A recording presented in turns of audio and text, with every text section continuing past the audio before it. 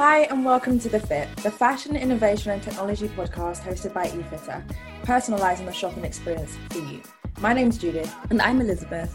And on The Fit, we delve into the complex world of fashion and tech with insights from industry players old and new and much, much more.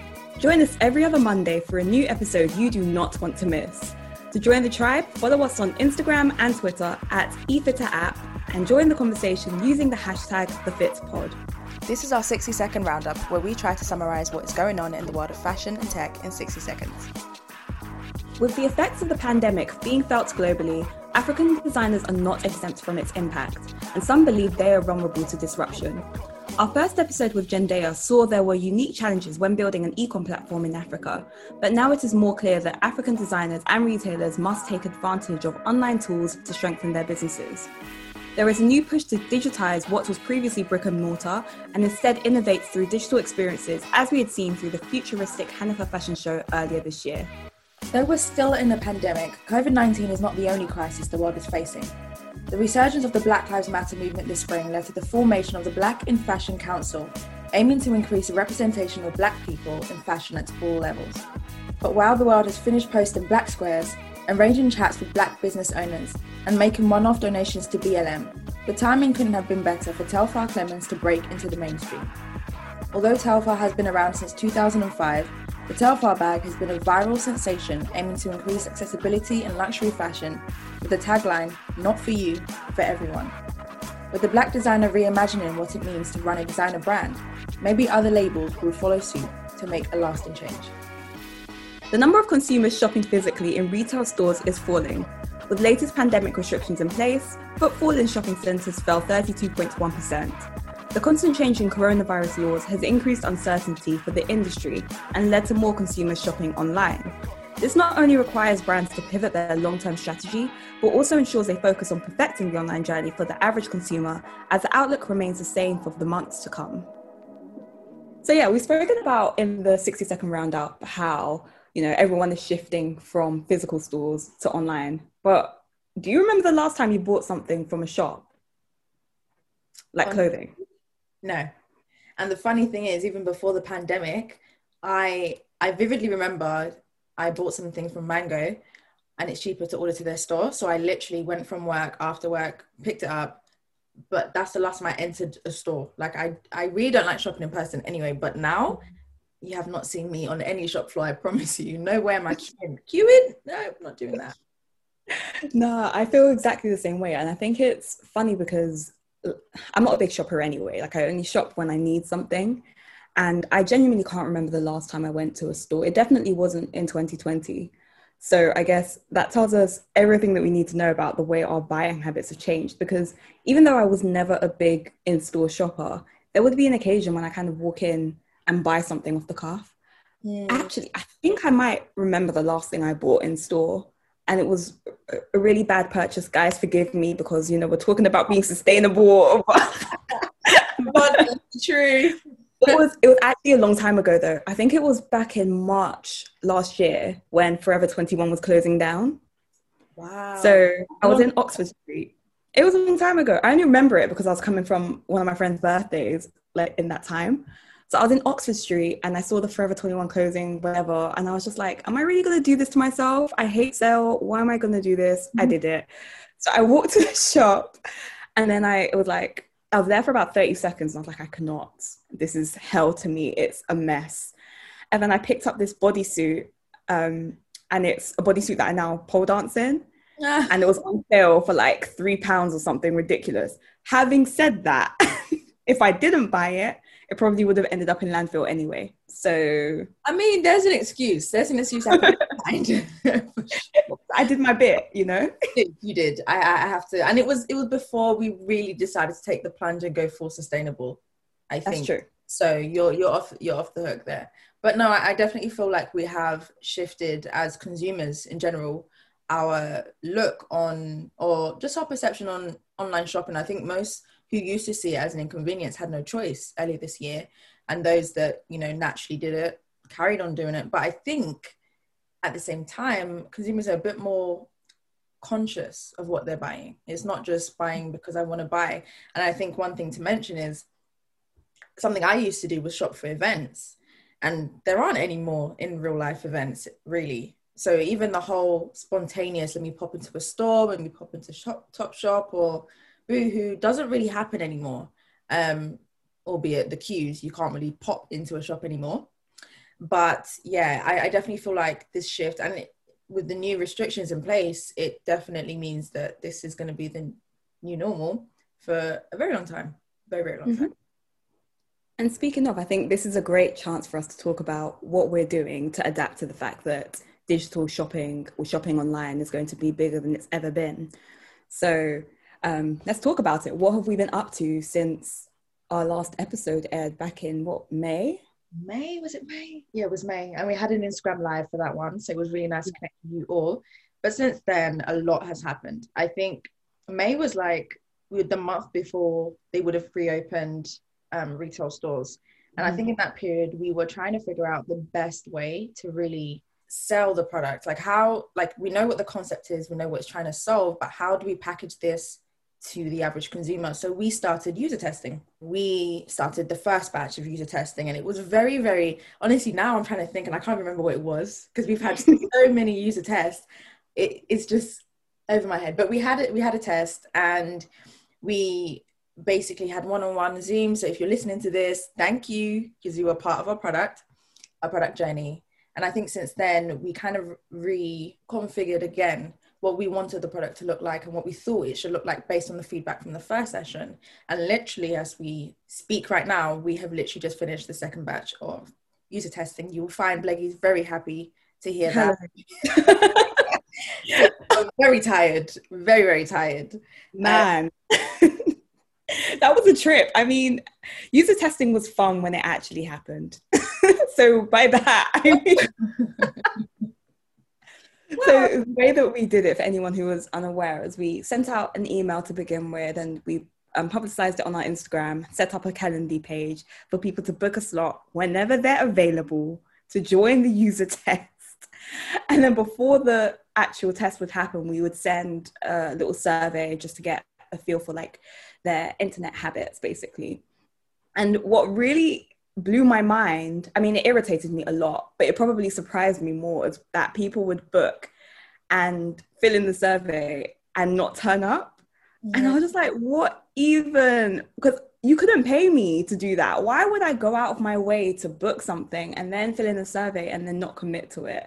So that was definitely something. But I think in retrospect, it was partially because people, especially people who don't know us personally, they see Ifita as a brand, which I guess is a fair reflection of us.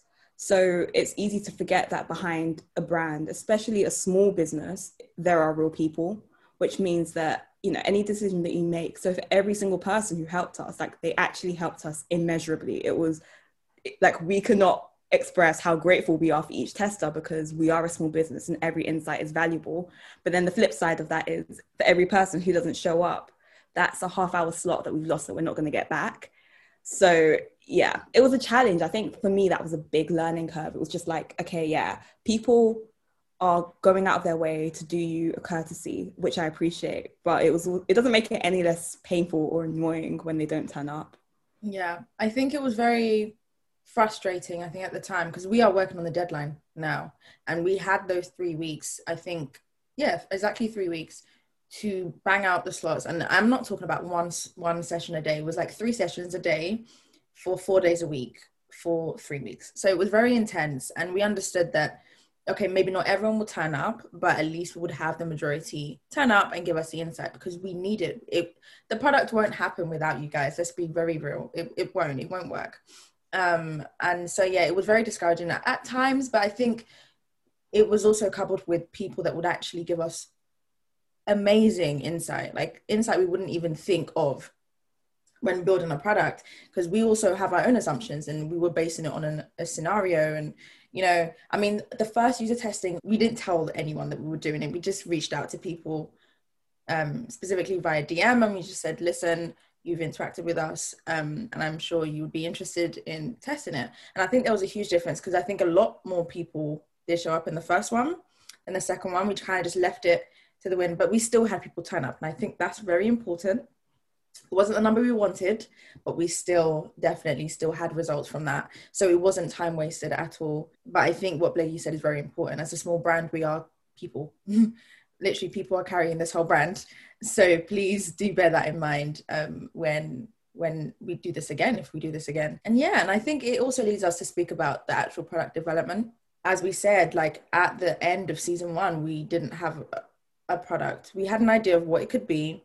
And since then, I think the capital word for the past few months has been pivot. I think everyone and everything has had to pivot in this pandemic. But I think for us, it was very early stage where we could do that and it wouldn't cost us a penny. And through the conversations we had with certain people in the industry, certain big players in the industry, we kind of had to see how it would be perceived. It was very interesting to hear input that we didn't really welcome. I don't want to say exactly what they said. Oh, if you don't, I will. I don't want to say exactly because I don't like repeating it. I'll be very honest with you. It's not going to repeat because okay. I think it's very important. Even though it was said to us, I don't think we should repeat that. I think not now anyway. Not now anyway. I think later on we will say, and we will talk all about it. But like we said, certain conversations were just conversations. And speaking with people, we are now building something we believe that everyone will benefit from. But what's your thoughts on product development? So with our first user test, we had a very clear idea of what our product would be, and that the way it would work wasn't that far removed from the way that we'd imagined it when we first had the conversation back in like October, November last year. Yeah. And it was effectively having a little plugin embedded into wherever you're shopping that you can click on. So there are already similar things out there, and through our research, we found that the biggest problem with them is the user uptake. And to be fair, even in our user tests, a lot of people spoke about those plugins and they said either they use them, but they didn't get the results that they wanted, or they don't trust them, so they don't use them. Yeah. So we're like, okay, we're not going to reinvent the wheel. We're not going to do the same thing again and, get the same outcome. So what can we do to get more engagement? So during that time, I was on a startup program where we worked to kind of develop the eFit platform and everything else and kind of like just business building. And I had a mentor who was from the fashion tech industry. So we spoke about what our original idea for the product was. And one piece of advice that he gave us that I found really valuable, and the thing that I don't know about you, Judith, but it's the thing that I've remembered as we've tried to kind of build on the product, is if we build a product that requires us to be implemented onto a fashion site, then it means that we're kind of at the mercy of that site. So if for whatever reason they take us down, let's say, Christmas is coming up, Black Friday is coming up, there's going to be code freezes, they take us down before Black Friday, we will not be back on that website until January the next year. So we had to think, okay, how do we work our way around it? How do we make sure we're still visible without being beholden to these brands? And even in that person, the meeting with that person whose name we're not going to mention, who's a very big player in the fashion industry, although what he said was frankly preposterous to me, I have no problem repeating it because I find it laughable. And even in the moment, I laughed. And I said to Judith, look, we're going to blow this up in the wall in our office because it's laughable. Yeah. We're going to have to be honest, what he said has already been disproven. So we've already actually done the opposite of what he said we would do. So I guess this says it all. There's always going to be haters, there's going to be criticism, and some of it is not going to be constructive. Yeah. So I think I took what he said, and there was something in it. That we had to reflect and think, how can we monetize this, what we are thinking of? And it led us to reflect on that. But I think the difference between his approach and my mentor's approach was my mentor basically said, okay, this system right now in the long term is not going to work for you. How do you find something that does? Versus this person that kind of just treated us as if we were two girls with our heads in the sky and a pipe dream. So anyway, the lesson there, guys, I think is just, criticism is valuable, even when it's coming from a place of when it's not coming from a place of actually trying to be supportive, and there's always something that we can take from it. And I think even in that instance, it really helped us with the direction that the product is going in. Yeah. And with that, you want to explain a little bit more about what the product looks like now, or what we imagine it will look like? I'd love to. So now, as they said, it's still a plugin. So it's now an extension, which you would essentially download on whatever browser you use. And we are looking for it to look like or have the user face of a chatbot. And it's not any old chatbot, one that, you know, you type and it can't help you and it takes you to like a phone call, nothing like that. It's all very personalized and automated for you. It's easy as literally a click of a button. You find your size, you can find material info. And these are things that we have seen through our user testing that users need. Without even clicking the chatbot, the first thing they're looking for is size and material information.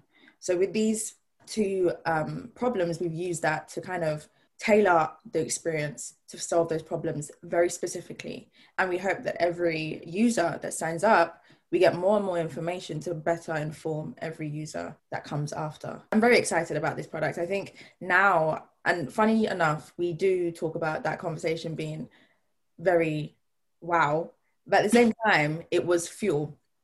And I think it was fuel to prove, not really to prove them wrong, but to just prove that we were right, and to prove that even though the way in which we thought we were going to go about it has changed, our product and our core aim hasn't changed. And I think that's very important.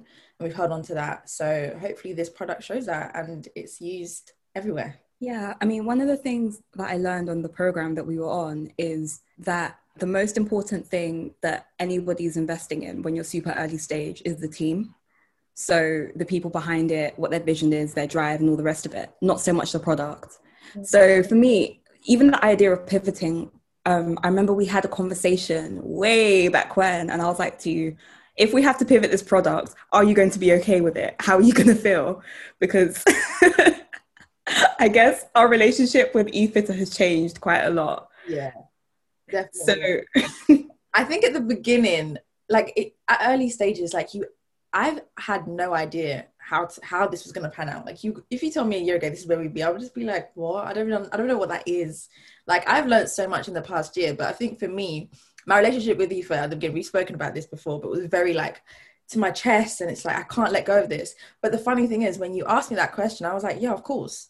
I actually didn't feel any reservation to that, because I was like, if it still becomes what it's meant to be, that's fine. It's just the way in which that's going to happen is going to change, and that's okay. So yeah, but I do think we've done okay, you know, with eFitter. I don't think we've done all right, you know. Pat on the back. We've done great. Yeah, I mean, we were talking about how we're not very good at celebrating victories. So, I mean, I speak of this program, and it ended with a pitch where we had an opportunity to pitch for some funding. So we won said funding, which was great. But I think that both of us didn't really sit down and acknowledge that we had won funding. And it was like, okay, you know, we've got 5K now, which is 5K more than what we had before. So, by the way, just want to which is zero for anyone who's struggling with the math out there. It is bootstrapping to the T, but yeah, carry on. Sorry, to clarify. And I think it was partially because we were like, well, you know, it's 5K. We want to earn a lot more. We want to raise a lot more. So 5K feels like a small amount. But I also think there was another conversation about whether we're very good at celebrating our victories. Because, I mean, we both put ourselves so far out of our comfort zone. We launched a podcast, which both of us were like, oh my God. We did it live on camera. And then we went out of our way, pitched for funding, won funding. There are so many milestones that we've achieved that sometimes we kind of need to just stop and take stock of and acknowledge, you know? Yeah, definitely. And I mean, we were talking about it earlier, and I do think it's deep rooted in our, not really culture, but just our nature to just kind of reach milestones that we didn't think would happen at certain points. Like, you know, you're working towards something, but you think it's going to be the huge one at the end. And there's going to be very, very little steps that you're taking to reach that huge milestone. So you tend to just overlook those ones and just focus on the big one. Like, you know, when you reach 1 million in valuation and or 1 billion, you know, but in actuality, these little milestones that get you further and that really push us to go. And I think naturally we tend to overlook them because it's like, we can do better. We can get better. We can get more. And that's okay. There's nothing wrong with that, but I think we definitely need to learn to take the time and appreciate how far we've come. It's barely even been a year, you know? That's the crazy thing. That's the crazy thing, yeah. It's barely even been a year since we sat down in that grind and we said, okay, yeah, let's do this till now. And look at how just a year or less than, it's crazy. And I think we've definitely done amazing. And there's so much more to do for sure. But we're very, very grateful. Absolutely. So, okay, we've been working, I feel like we've made the most progress in the last, I don't know, 5 or so months while we've been in the pandemic, which was completely unexpected, because I guess when we were in lockdown, or when it all began, we were kind of like, okay, how is this going to affect us? So how do you think being in lockdown, or just COVID as a whole, has affected the way that we work? I think it's made us more productive in a way, like, or more proactive. I think that's the word I'm looking for. I think when the pandemic first hit, it was kind of a season of, I think no one really thought it would last this long. Let's be very honest. It didn't look like it was going to. And then when it turned to months and 3 months or 4 months, we kind of just had to snap back into it. And we're like, we cannot let this year pass us by and we're nowhere near a product. Like that just can't happen. And I think it really lit a fire for us to just be like, okay, this is the perfect scenario where users would need eFitter. They're at home. There's nowhere else they can go. They need to find the perfect sizing, because why would you want to order 3 items that are worth £85 and return 2? It doesn't make any sense.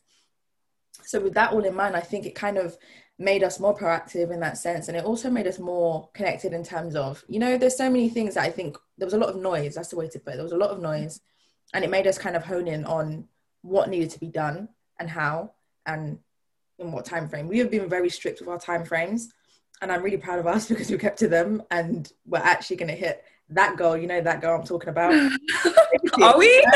No, but sis, we have to hit it. We will hit it. But it's just testament of like our hard work, and I'm really proud of us. I don't think we've really had any bad results due to pandemic. I don't think anything has happened that's like, oh my God, this is so bad. Everything has actually, luckily, been great. So yeah, I don't think I would change anything, to be perfectly honest with you. Yeah, I agree. I think the main change is obviously that we're doing this via Zoom as opposed to face-to-face. There's that. And yeah, like you said, I feel like we're more connected and we're talking a lot more. And I think that's come from both not being able to see each other physically, but also just from our learnings. Yeah. So we've both had moments where, I guess it's partially because you've settled in a lot more to work and like the rhythm of work. So you've had more time to think about eFit in your spare time. And then for me, just being on that program and speaking to people who are either starting their own businesses or are mentors or coaches or whatever they are, there's a massive insight that I didn't really realize. And one of the things that I have a really bad habit of doing is thinking things and then not telling Judith and not explain, and expecting her to read my mind, Guys, like, she'll literally be like, oh, did I tell you? I was like, no, you didn't. You can't read your mind. She's like, and the thing is, there's such good ideas, guys. And I'm like, why didn't you tell me? I'll just be like, I'm pretty sure I wrote that down, no? We now have literally in Slack a channel that's like, what's it, brainstorm, because when it comes to mine, she's meant to go into the chat and type it in randomly, and then we'll revisit at a later time. Whether she's done that, I don't know. Check. I'm getting better, okay? I'm getting better. That's one of the things that I got from being on the program, actually, believe it or not. And it sounds so basic. Think of a great idea, share said great idea. But I'm so in my head sometimes, and it's so go, go, go, that I just forget to communicate it. What happens? So that's something that I've learned, and it's been really valuable, because I feel like some of the things that we're doing now and some of the things we've got coming up that we can't wait to share they're about they're more than just the product itself. It's about building a community and how we harness it. And it's just great to have this freedom and the space to kind of think of those ideas. You mentioned this, actually, having space or being away from the noise. And I definitely feel that it's just meant that things move along very quickly, but it also means that we're very focused. I'd also say that a major change since being in pandemic is that we're doing everything with a lot more urgency. So the fact that we've got like such rigid deadlines, they're there for a reason, because we're kind of like, if not now, then when? That's where we are at the moment. And of course, if we don't hit something, then you can always launch it the next day or the next week or whatever. But the sense of urgency is, this is the optimum time. We want to get this done now, because who knows when we're going to have such a great opportunity in terms of people being at home, people having the time to explore new things. So I'd say that's a major change. It's also something that's given me a lot of anxiety. I'm not going to lie to you, because boy, one of the deadlines is super ambitious. I wake up every morning and I think about it. You know what? I think, like you said, it's not the end of the world if we don't hit it. But I think having those deadlines means that we're working towards something, and it's not just up in the air. And like you said, time is moving so fast. Like, was it not just yesterday that we had the Instagram live? Was it not? No? I don't understand what's happening. We're already in October, you know that, right? This is insane. This is so insane. The year is literally done. And it's very easy to get caught up in, there's so much happening. I'm in a pandemic, but the world doesn't stop. That's the reality. It doesn't stop. It doesn't stop for me. It doesn't stop for anyone. And we just have to keep going. And I think that's been our motto for the past few months. And I'm glad that we have the same mentality, because when both of us are both like, let's go, let's do this, it's easier, and a lot more gets done. So yeah, I think we have come a long way since February. Was it February 2nd, our first ever episode? So much has happened in between. And we've also just got so much more in store, like Blakey said, that we are so excited and can't wait to tell you about. We're going to hold our tongues until time. But yeah. So since you mentioned, being in a pandemic and the world not stopping, we have achieved a lot in the pandemic, but it has also been a very stressful time for everybody. It's also been a time that has been very anxious, anxiety inducing, because we don't really know what's going on.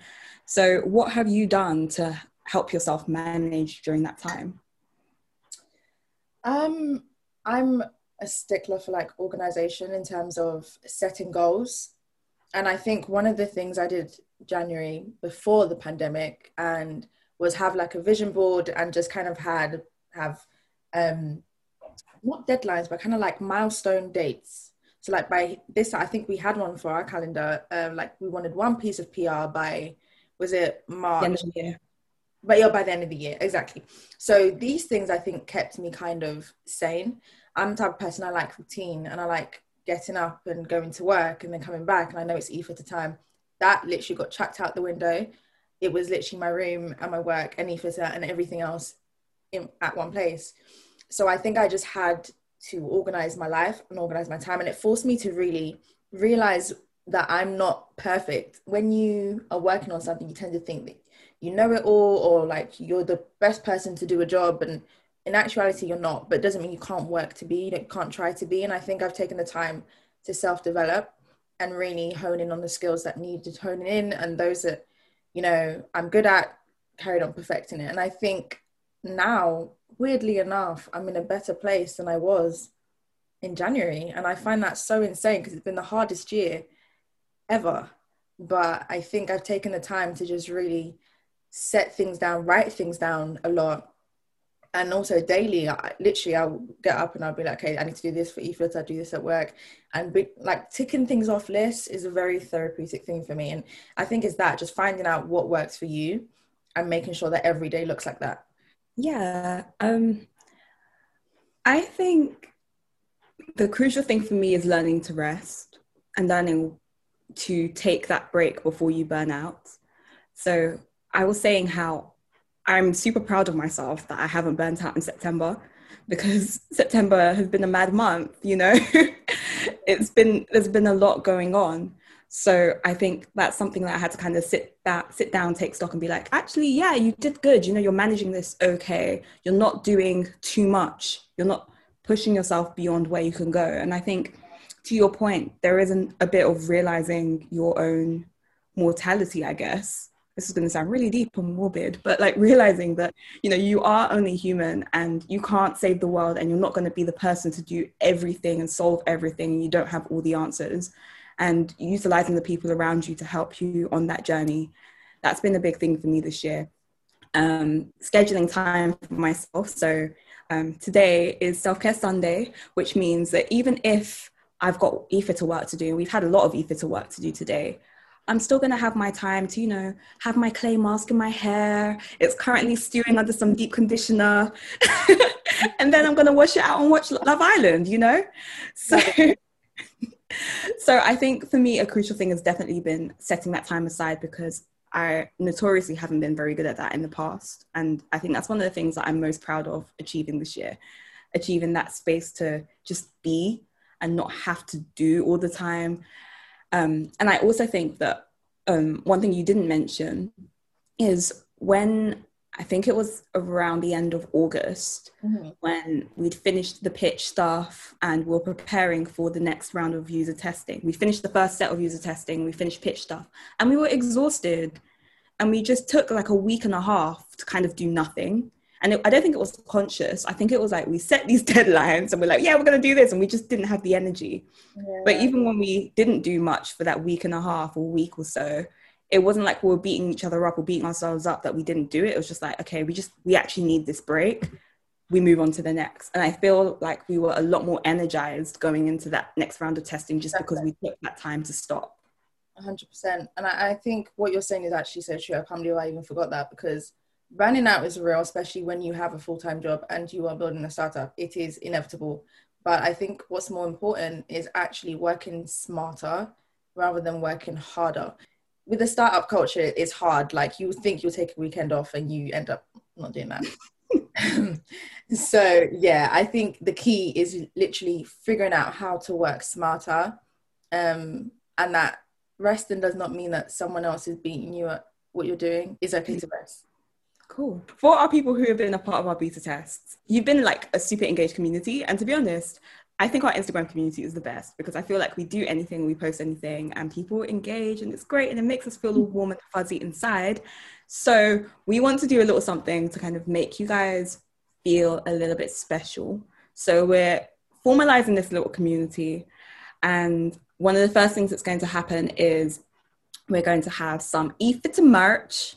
So for everyone who wants to join the crew to rep e-fitter, there's going to be a chance to do that very soon. I'm super excited because I can't wait to have millennial pink everything. Like, I feel like I've escaped millennial pink for so long. Anyway, merch store is coming soon and we can't wait to share all the details.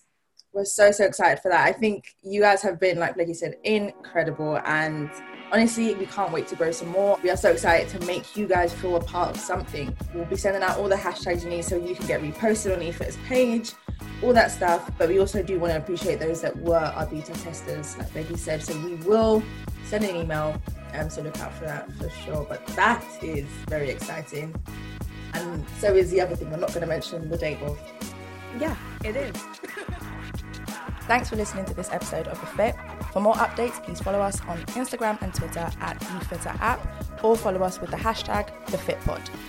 Don't forget to like us, rate us, comment, engage however you listen to your podcasts. It's really important for us so that we can get the word out there. See you soon. Bye.